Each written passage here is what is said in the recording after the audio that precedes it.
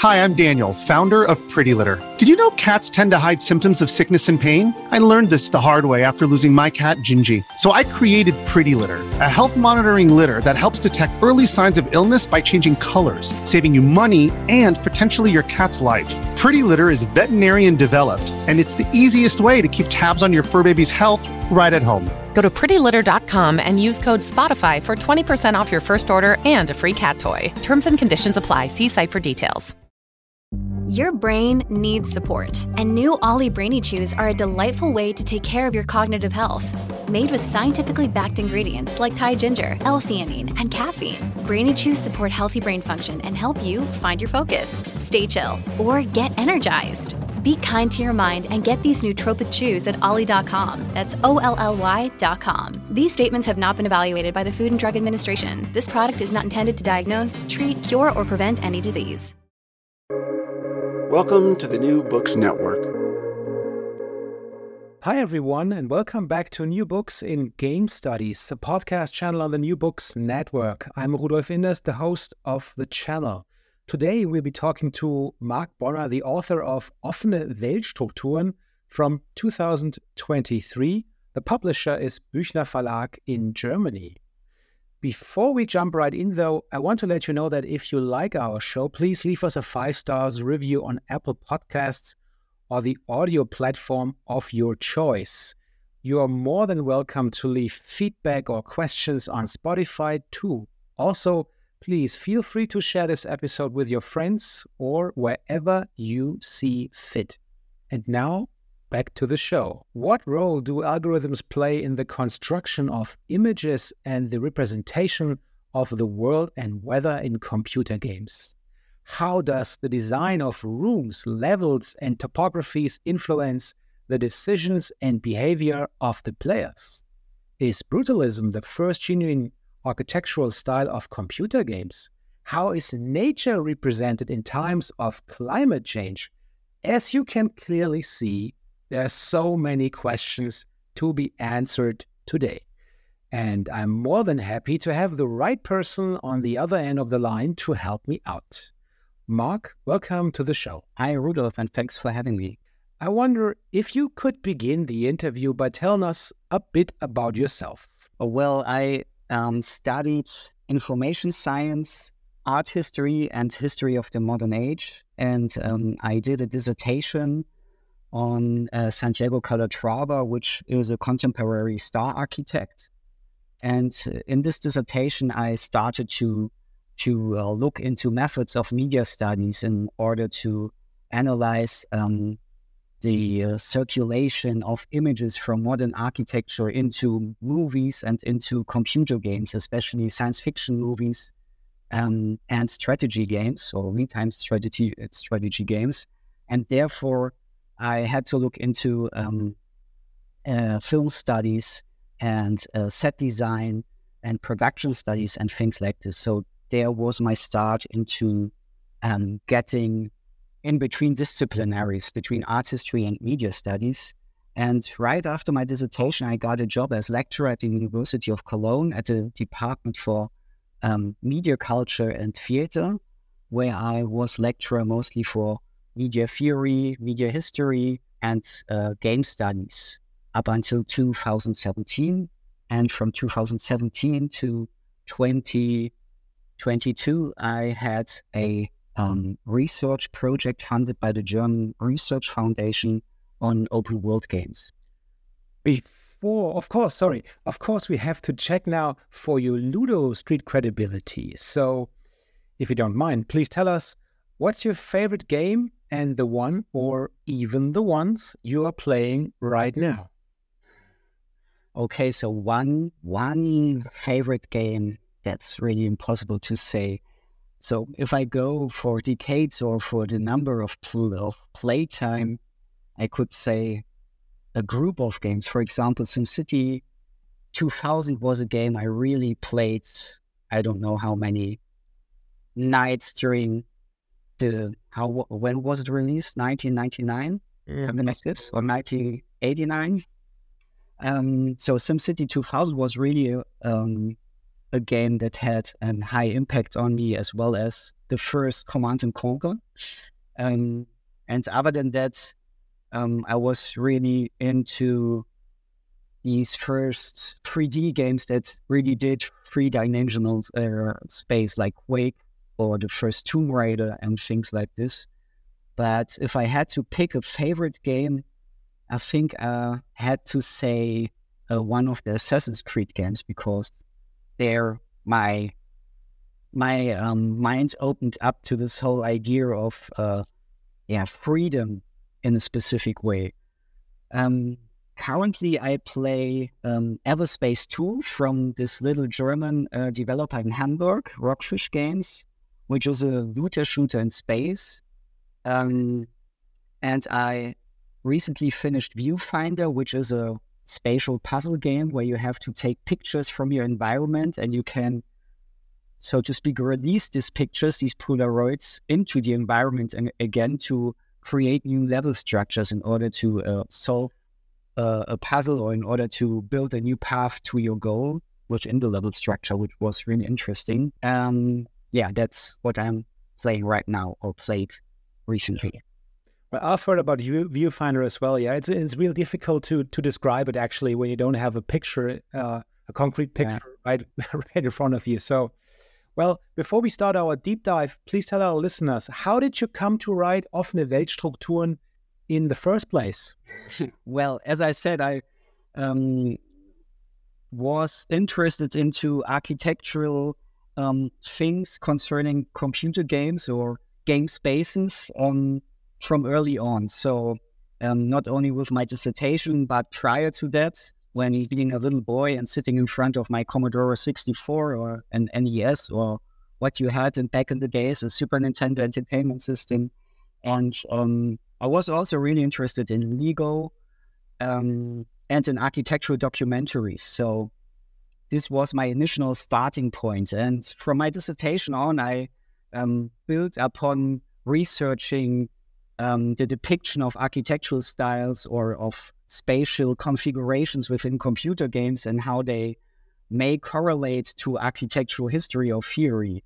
And from this on, I went further and further up until the point where I realized that it's not only about the idea of depicting the depiction of architectural styles, but it's more the question after building a believable world. So, and this is the point where I found games like Assassin's Creed, for example, very inspiring, because it was all about these open, structured topographies within these game worlds. And from there on, I looked specifically into open world games, which was during my time as a lecturer in Cologne. And then I did apply to the German Research Foundation with a project called Open World Structures, Architecture, City and Landscapes in Computer Games. And they greenlighted it, which made me very happy. And yeah, that's where I am right now, 5 years after researching this thing and writing 800 pages about it. So incredible. I have to tell, honestly, this book is right in front of me right now, and it's really, you could smash the skull of a burglar right now with it. It's really a fantastic book. You get more than just your mental work. You get some actual value, because you can use it for so many other things as well. Yeah, in your household. So, can you elaborate on the concept of open world structures and how it applies to the study of video games as interactive narratives? Well, so for me, as I define them in my book, I see open world structure as a term for the structural layout of the game, the architectonics of the open world games. And for me, open world games are not a genre, but a mode of staging a game world. So, because within an open world game, you can have different genres, right? You can have a racing game combined with a shooter game. You can have an RPG game combined with Battle Royale, and I don't know what else. And all these combination of genres can be prioritized in different ways. And then additionally to that, you have this so-called genre setting, so that it is set in space, like the recently published Starfield, or that you have a fantasy setting like in Witcher 3 or Zelda, and things like this. So the idea of open world structure or open world game for me is just about the way to stage these worlds as a nonlinear landscape where you can not only fulfill missions and quests and check your lists of quests you have to solve, but also about the idea that you can have your own events, your own experiences within these games.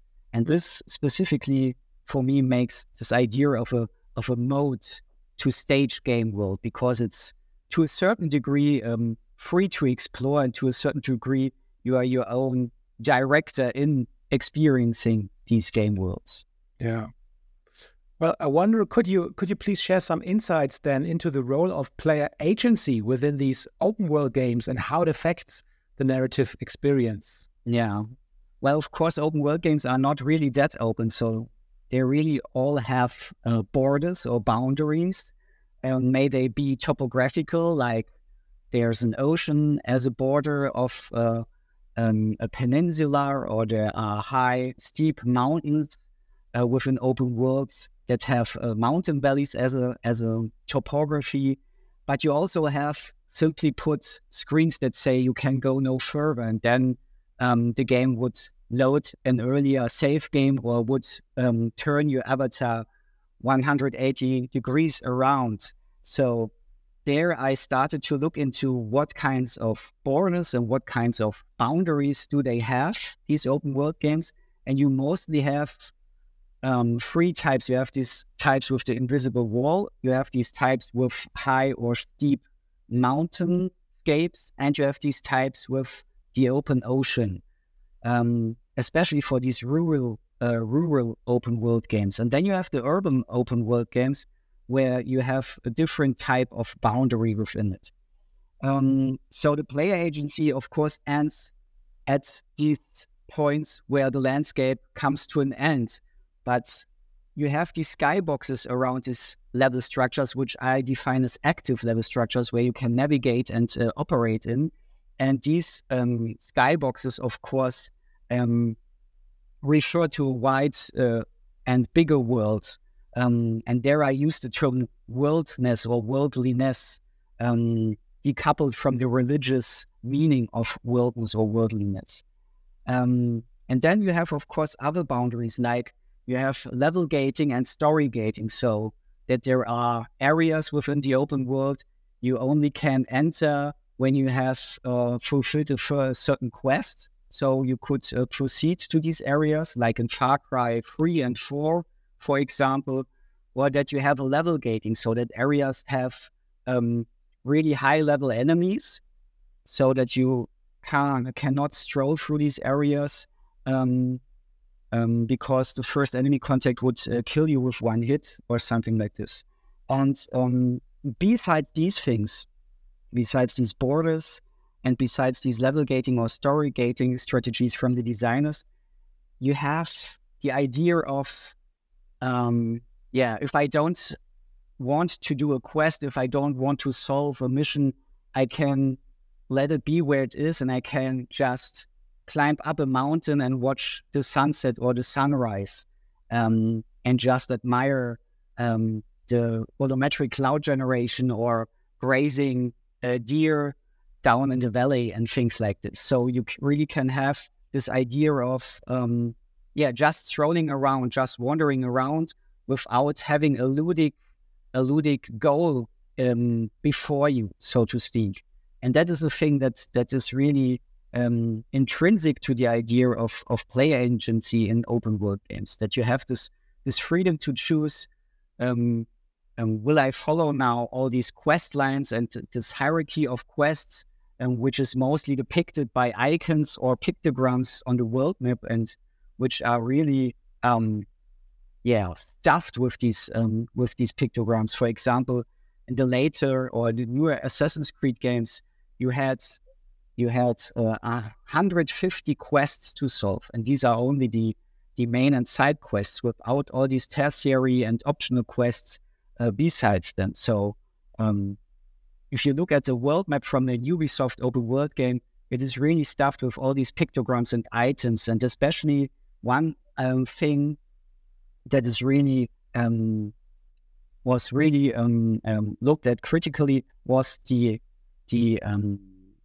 idea of the question mark pictogram or icon, because this question mark pictogram would say to the player, here is a point of interest, go there and you may find something interesting, maybe an item, or you would have to solve a puzzle, or you would have to have a specific fight with NPCs. And with this idea of putting these question marks into the landscape, the game designers would take the freedom of the player to how is it called? To experience the landscape by themselves, to see the wonders of the landscape, to find things that were not known prior to the players. And all these question marks say, yeah, you can go there and you can see or experience something there. So the idea of serendipity is taken from the players, that you're just by chance or by accident would experience something interesting. Yeah, and this basically leads to my next question, because I think you also mentioned the player's role as a narrative agent in open world games. Maybe you could elaborate on this concept and how it relates to the broader discourse of narrative agency in interactive media. Well, so especially with the recent years, where also the players got to realize that we are in a time of climate change, and you have this idea of playing against the system. For example, there are players and also academic papers about this practice that play hunting simulations without killing the animals, just finding them through their binoculars and following them and looking at them and admiring them for what they are, so to speak. And this idea of trying to connect with nature is a thing that you can have in these rural open world games. And there are a lot of concepts you can bring in there, like ecological thinking or like solastalgia and things like this, all these cultural studies concepts that you that originated in social studies or literature studies and things like this. So the idea of a narrative agent in open world games is completely anchored to the specific likings of a player, so to speak. So, for example, a player who doesn't want to hunt the game just looks at that, or a player that doesn't like to do quests anymore is just wandering around the game world. So, for example,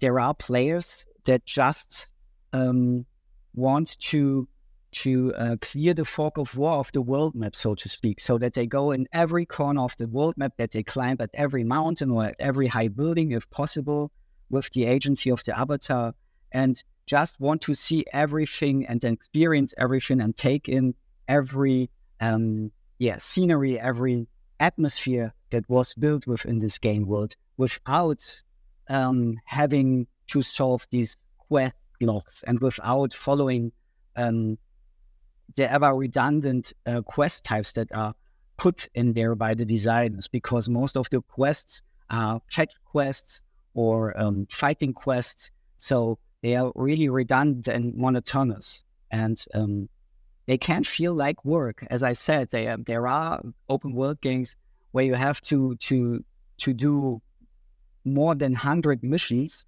and this could take you almost 50 to 100 or even more hours to play through this whole thing. And the narrative agent here is starting at a point where you just leave this grid, just leave this this hierarchy of quests you have to solve and step outside of this grid.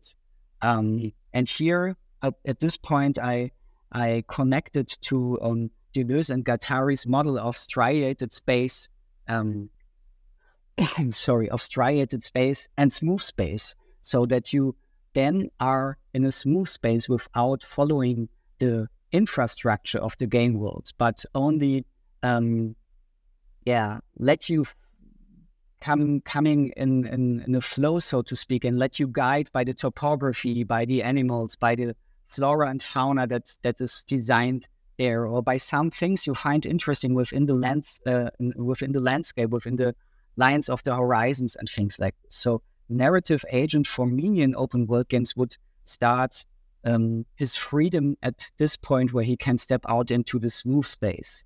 And with this connecting to the theory of Deleuze and Guattari, I also furthered one concept of my open world characteristics, which I coined the striated wilderness, so that all these rural open world games try to stage a pristine wilderness, which of course isn't a pristine wilderness if you look at them. And so I defined them as a striated wilderness, so that they are infrastructure, that they have an infrastructure mostly like a city, because of course they are built landscape, as a national park, as a zoo, as an English landscape garden, and things like this. Towards the end of your book, you talk about the open world ideology and the player of open world games as nomad. Could you elaborate on that a little bit further? Yeah, so the idea of the nomad is also deriving from Deleuze and Guattari, and it's a really how to say it? The term Deleuze and Guattari used, or the idea of a nomad they used in their book Thousand Plateaus, was criticized throughout indigenous studies, cultural studies, post-colonial studies, and so on, because they really worked with stereotypical ideas of the nomad. And when you look into current disciplines or current discourses using the word, the term or the concept of nomad, there are actually feminist studies or gender studies, and also post-colonial studies that now start again to use this idea of nomad as a liminal figure, as a liminal entity, in order to describe political or ideological complexities. And I use the nomad, which is also a point between the smooth and the striated space by Deleuze-Guattari, in order to describe these two focus of the player, so that he is always oscillating between solving quests, between following quest hierarchies, between gaining points, between upgrading weapons and armor and level up and things like this, and the other point of leaving this all by the side and just admire the open world as it is without all these ludic elements. And this open world ideology then goes even further. It's not just about this dichotomy between the players and the designers or developers, but it's also a third degree up to the complete publishers, so that the developers also are in a specific force relation to the developers and to the stakeholder companies that all finance these games, because most of these open world games, they are blockbuster games, and some of them cost up to $300 million, and there are up to 1,000 people working on them for several years. So everything has to have a certain point of effectiveness and of quality and so on. And this is what I call the open world ideology. Of course, it's much more complexer, but if you want to read it, you can read it in the book. Yes, and dear listeners, you should definitely read it in the book. Go out there, get your copy right now, because it's worth every damn penny. So, How does the concept of emergent storytelling fit into your exploration of open world structures, and what examples illustrate this phenomenon effectively? Well, yeah, that's a big question.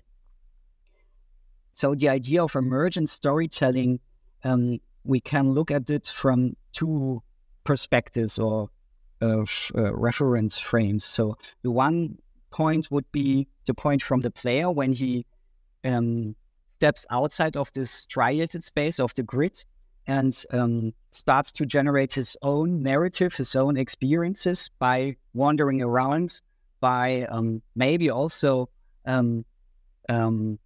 disabling a minimap or something like this, if it is possible within the interface. And the other idea of emergent storytelling could maybe lie in something like procedural generated storytelling, or in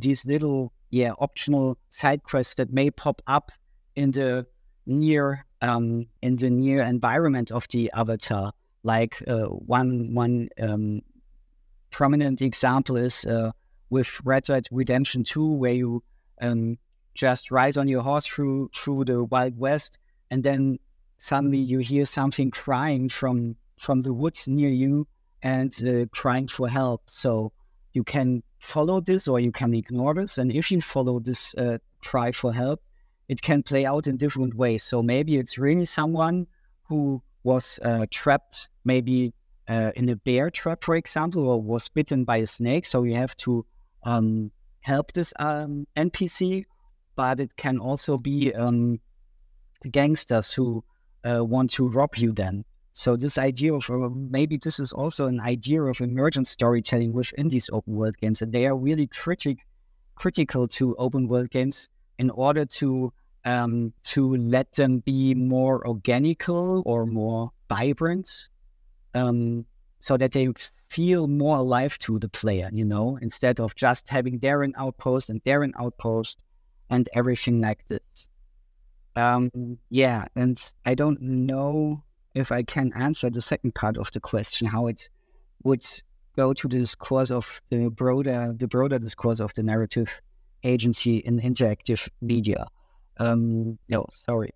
No, it's a problem, because maybe we can come up with something along the way, because the next question really plays into that idea. I've got the feeling, at least, because your book discusses the potential for open world games to offer meaningful player choices, right? And what would you say are some fresh approaches to choice-driven narratives that you have encountered in your research or in your play sessions?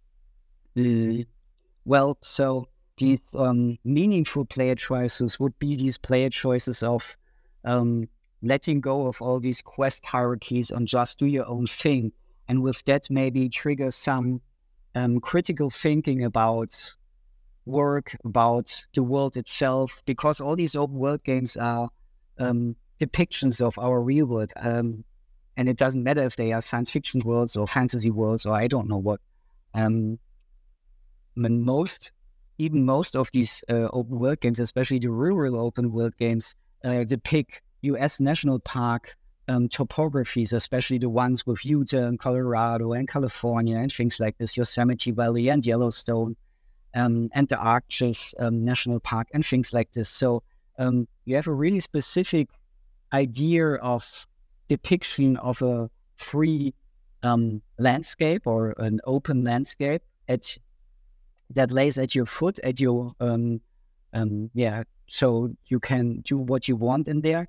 And this is also an open world ideology on another level, which I also talk about in my book, because all these landscapes, all these parts that were taken from U.S. national parks are already highly ideologized by the idea of the United States as a nation, and becoming a nation. So you have a highly political idea of freedom and world already put into these games, even if they are like a Horizon Forbidden West or Horizon Zero Dawn post-apocalyptic, And with this, it's really interesting that you have a game like Death Stranding, where the U.S. is depicted like Iceland or Greenland. So you can have you can go back to zero, and you can reflect on this landscape or on this society and this topography completely anew, so to speak. But I have to admit, the really interesting approaches to choice-driven narratives are mostly into immersive sim games. So like the Dishonored games, for example, and also like maybe the newer Hitman games, where you also have, so to speak, a semi-open world, but you can have a lot of choices that really make a difference in the end. But again, with open world games, there are not that much really interesting choice-driven narratives, especially not on the side, or mostly not on the side of quest design and narrative design by the developers, because the bigger they are, they have to be sure that everyone is hooked by the narrative and is hooked by the gameplay. So everything is streamlined, so to speak. And this you can also see with the immersive sim games, where these are games that had a really high impact on all the other games, but the games themselves didn't sell that good as other games that were inspired by them. For example, Deus Ex and, as I said before, Dishonored and things like this. And this is a really interesting thing. And maybe on a side note, I just published a special issue with two colleagues of mine, with Hajo Backe and Felix Zimmermann, with the German journal Paideia about immersive sim games. But the special issue is mostly in English. So if you want to look it up, go to paideia.de and you can read about immersive sim games and the idea of choice-driven narratives and meaningful choices. Again, a beautiful tip. Go ahead right after this podcast. Check it out. It's a worthwhile magazine. I can only recommend it. So the book also explores the convergence of narrative and ludic elements in open world games. How do game developers and game designers strike a balance here between these two aspects to create a cohesive player experience, especially within within open world games? Yeah, that's a problem with open world games, really, because for example, if you just look at Starfield right now, there are a lot of players criticizing that most of the planets are empty and you can't do anything on them. And the developers of Starfield, of course, just say, yeah, the astronauts during their moon landing also didn't have to do much there except for getting some probes and maybe jumping a bit higher than on Earth. So that was the fun they had, right? And that's also about a game like Starfield, or also a game like No Man's Sky, if you want to take this also in the context, because the players always look for affordances, always look for what can I use to tinker my avatar, what can I use for getting better weapons or better items, what can I use to level up and to upgrade my ship or everything I have on my avatar. And there's a certain there's a really fine line of having this idea of staging a believable world and giving the players enough to do for playing such a game for 50 or 100 or 200 hours. And especially with these ideas of narrative and ludic elements, there were not that much good examples in the past. If you look, for example, Red Dead Redemption 2, which is a beautiful game, and it has a highly complex staging of wild animals and how they hunt each other and how their hierarchy between them is. And they also have a highly detailed weather simulation going on there. And if you look at the quests, at the quest design, for example, it's really dull because it's mostly like, I don't know if the English speaking audience knows this game Warhoon, which was a little German browser game back in the days, and it was really popular, where you just shoot these stand-ups that pop up in a setting, in a scenery.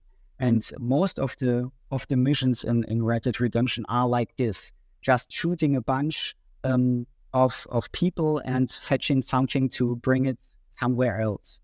On the narrative side, of course, it had some interesting tricks like getting the avatar sick in the last part, in the last third of the game, so that you could see how the decline of the avatar would go further and further and further up until the end of the game. There's also this interesting thing of areas that are called event areas by the designers, where you can look into the exploitation of man over nature, over your complete playtime of the open world game. For example, there's a timber company that starts their work at a little wood, and over your playtime you can see how the wood is declining further and further up until the point where no tree stands there anymore, and there is just barren land, and dust particles would come up from the winds, so that you see that everything is deserted. So this idea of a progression within the game world is a thing that Red Dead Redemption 2 is doing really, really great. And I hope that the next Grand Theft Auto will also have something like this, some places that are dynamic and that have a progression.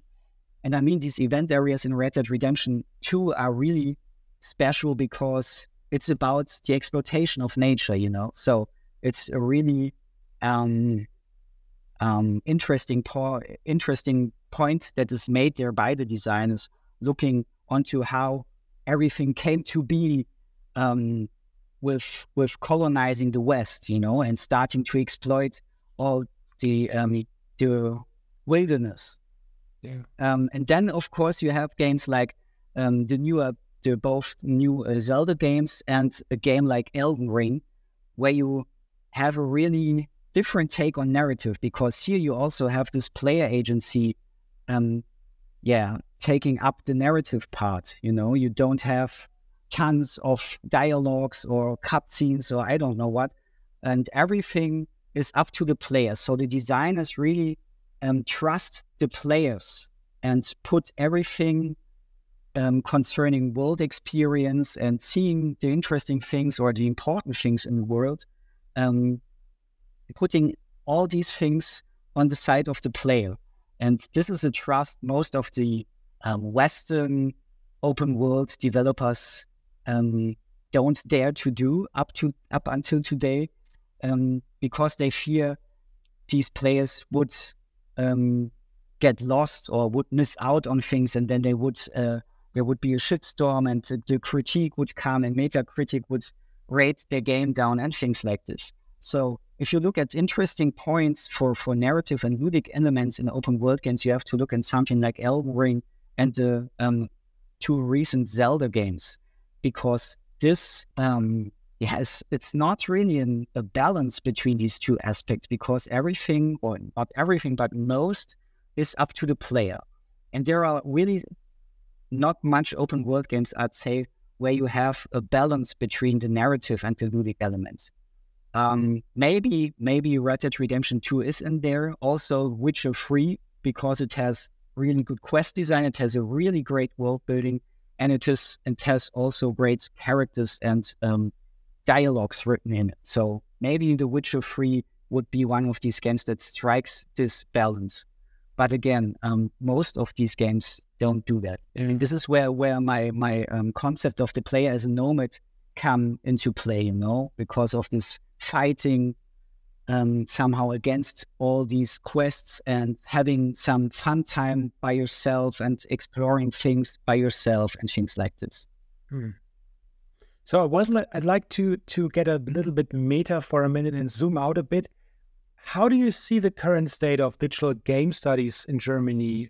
What are the topics that perhaps the next generation of younger researchers can or even should focus on?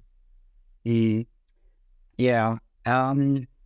current state of the digital game studies in Germany, that's a really good point to talk about. I could talk about the whole day. So it's not a good state. There was a time where all was blue sky and everyone would assume that there would be an institutionalization of the game studies in Germany, but that never really happened. And if you look at other countries, especially like in Scandinavia and the Netherlands and Great Britain, you can see how it might have played out for the game studies in Germany, but sadly it didn't. And so there's a lot we currently miss out on, especially in the international discourse, and especially on developing research foundation and in Germany for digital games.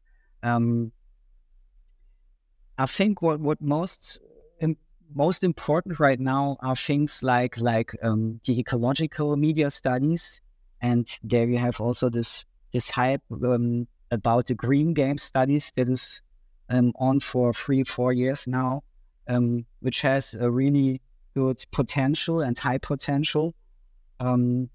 And this is a topic that will also be more and more important, not only in game studies or media studies, but with every research field, as well as AI studies, which is also interesting because if you look at computer games, I mean, they are one of the first media formats that really had this idea of AI coming to mass media and coming to a bigger, broader audience. So it would be really interesting to have some more research on the history of AI within computer games, for example.